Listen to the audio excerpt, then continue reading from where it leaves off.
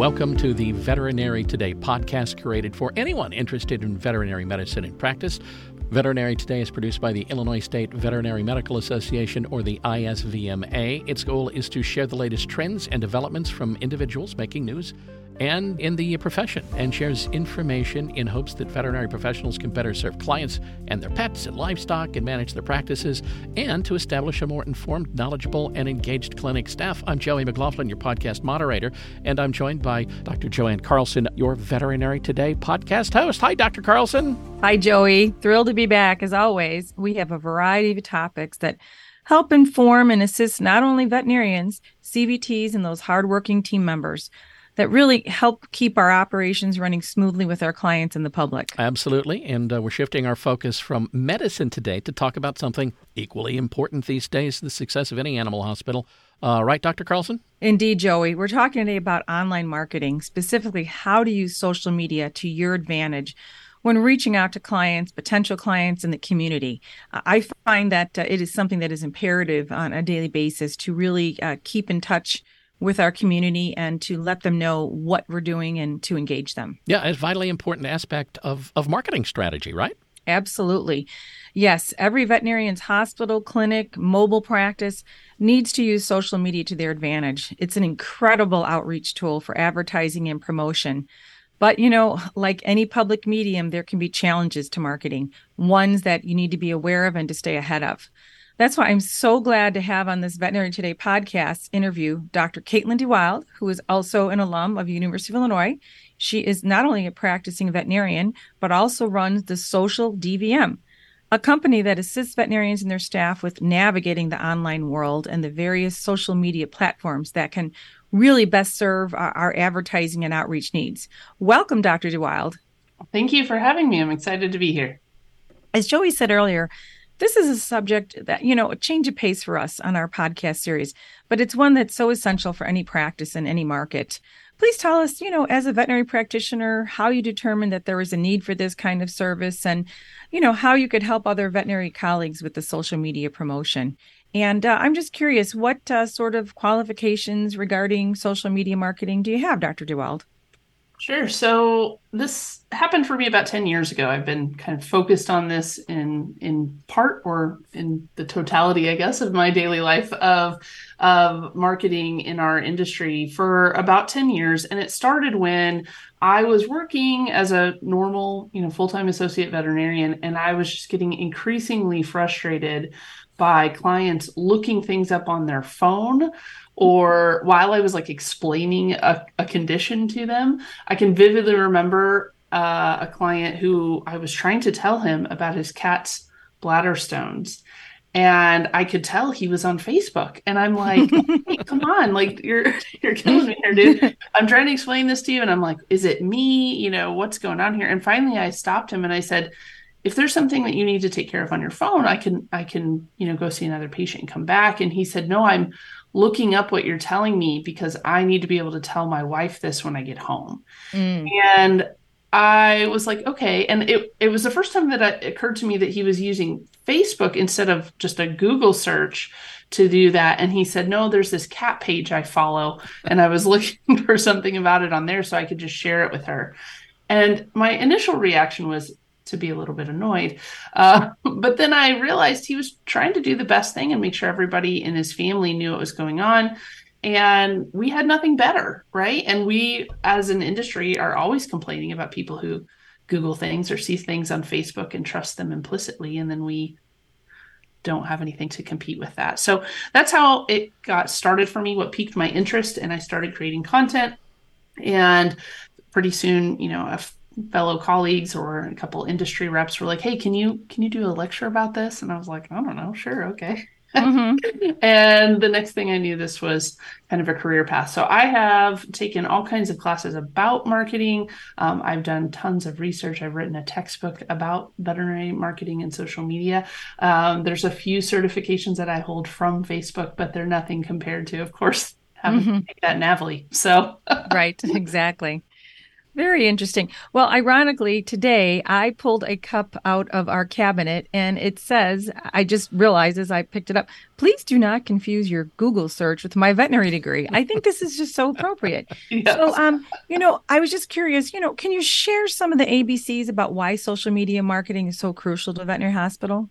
Sure. I think there's a few reasons, and honestly, the reasons have changed for many practices, especially over the last 3 to 5 years, and I suspect that they'll change again. But in general, it's the new word of mouth, right? We know that when I started in this industry as a kid, and people who've been doing this for 20, 30 years, they know that most of their relationship building and finding new clients comes from word of mouth, but those relationships are not quite as strong as they used to be. And so today's word of mouth is more an online community, especially in bigger or more urban areas for sure. And so I think it's essential for practices to be able to be found and for people to get to know them, because a lot of these pets, if they're a young, healthy animal or say under the age of 7 or 8, they're coming in once a year. It's hard to have a relationship with somebody you see once a year when you've also got like a dog or a cat with you. So it allows us to develop more, I think, loyal relationships that will extend throughout that pet's lifetime. And hopefully, when it becomes important to that pet's health care, they're going to have more of a trust and a loyalty relationship built up. But beyond that, to me, that's the most important reason. Of course, I think it's needed for us to try to combat Dr. Google. I think we have to use it for that reason. I think we have to use it from the perspective of many people use social media as a search engine, and many of the links in our social media are actually tied to our online reputation. So if you're looking up a clinic, it's going to pull information from your social media sites, from your Google site, from your Yelp. All of those things are going to go in to create this kind of online presence. But to be truthful, one of the biggest reasons I'm using it now is to staff our hospital so that we can, Really? from just a hiring standpoint, so that we can continue to provide the level of care that we want. So I could go on and on about it, but those are kind of my top reasons for using marketing. Interesting. So tell me, how do you use it for staffing your hospital? I'm curious about that. Of course, you can list the job listings that are out there. You can use paid targeting, and I'm running an ad right now trying to find a veterinary technician in our area, and I'm targeting that ad so it will only be seen by people who meet the qualifications that I'm looking for in, a particular radius, that kind of thing. But sometimes just showing off the culture and the benefits, especially when smaller independent practices may have a harder time competing against some of the very flashy signing bonuses and things for new employees from some of the larger, more corporate hospitals. I think when we show off our team members and we show off the kind of job that they could have and the kind of culture that our practices have, I think those are ways to entice people to at least consider, maybe not all about the dollar signs, and maybe consider opportunities they wouldn't have otherwise. Fascinating. I really appreciate that tip. So, beyond the basics regarding our hospital hours, when your hospital is open and closed, social media marketing can be virtually unlimited in scope. What do you recommend hospitals share with their clients, with the public? It's always good to have a marketing strategy, right? Absolutely. Absolutely. And again, this is one of the things that will change. What I think is the marketing strategy for my hospital may be completely different from yours, and that's totally okay. I think the biggest things that practice needs to look at are, what is your primary goal? Is your goal to get new clients? And for many hospitals right now, it's not, right? They've got a full account appointment schedule anyway. Maybe your goal is to hire. Maybe your goal is to just keep the people you have loyal.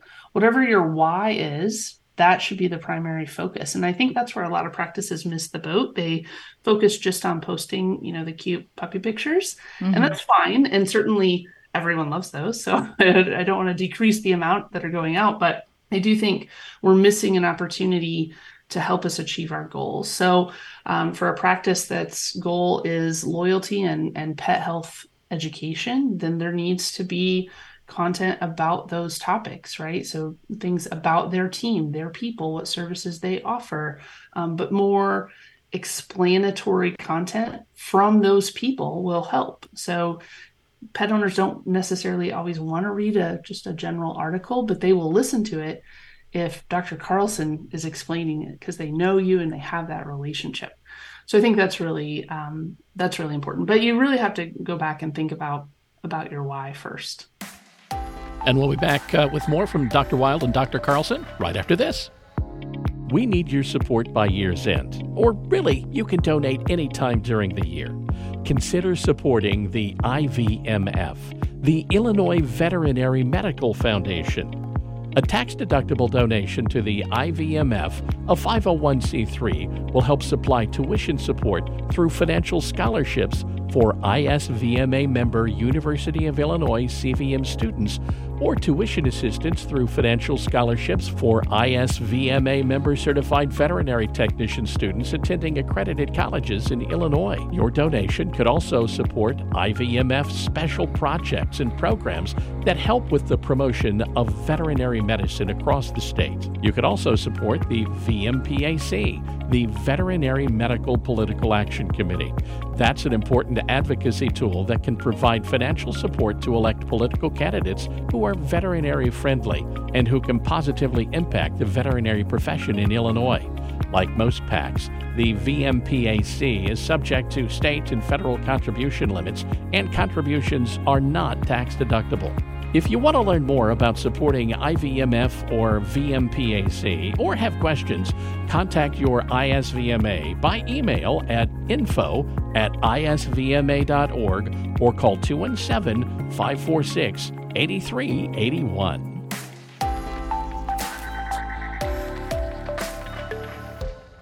What are the best positive type of stories that we should be sharing on social media?